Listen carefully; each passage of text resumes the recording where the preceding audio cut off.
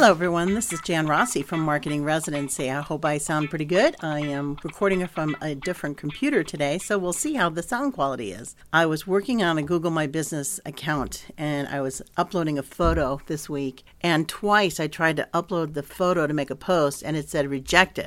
I had a sneaking suspicion it would not be a good idea to do it because I really had not geotagged the photo. It was a generic photo. I think I might have gotten it off of Unsplash a while ago, but I thought it would look good for my client, and I said to myself, I should adjust this image so it's geared toward the business better, but I was just doing it fast, and I was like, it'll be okay. No, it got rejected. So I'm like, oh, interesting. I went ahead and used a geotag program. I just installed it, and I'm going to tell you what the name is here. It's called GeoPhoto. Got it from Microsoft, and it's a free install. Of course, Microsoft is going to say, hey, log into your account, and you just avoid all that stuff. Don't log in. I added the geotag to the location. If you can look in the back, you hover on the image before you get started, and you go ahead and do a right click, and you go into properties, and you look at the information on the back end of the photo. You can see there's nothing there. And then after you geotag it, all the latitude and longitude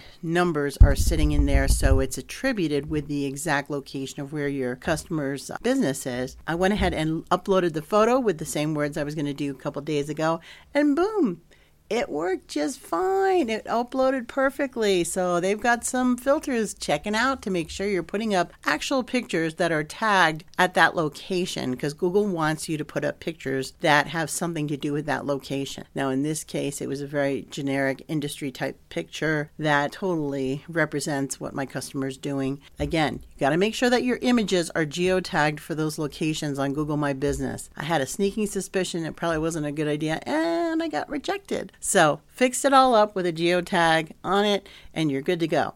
It's super easy. Don't be intimidated by it. Give it a try, and make sure that your clients are doing great with their Google My Business listings. This is Jan from Marketing Residency. Hope you have a great day. More tomorrow. Bye-bye.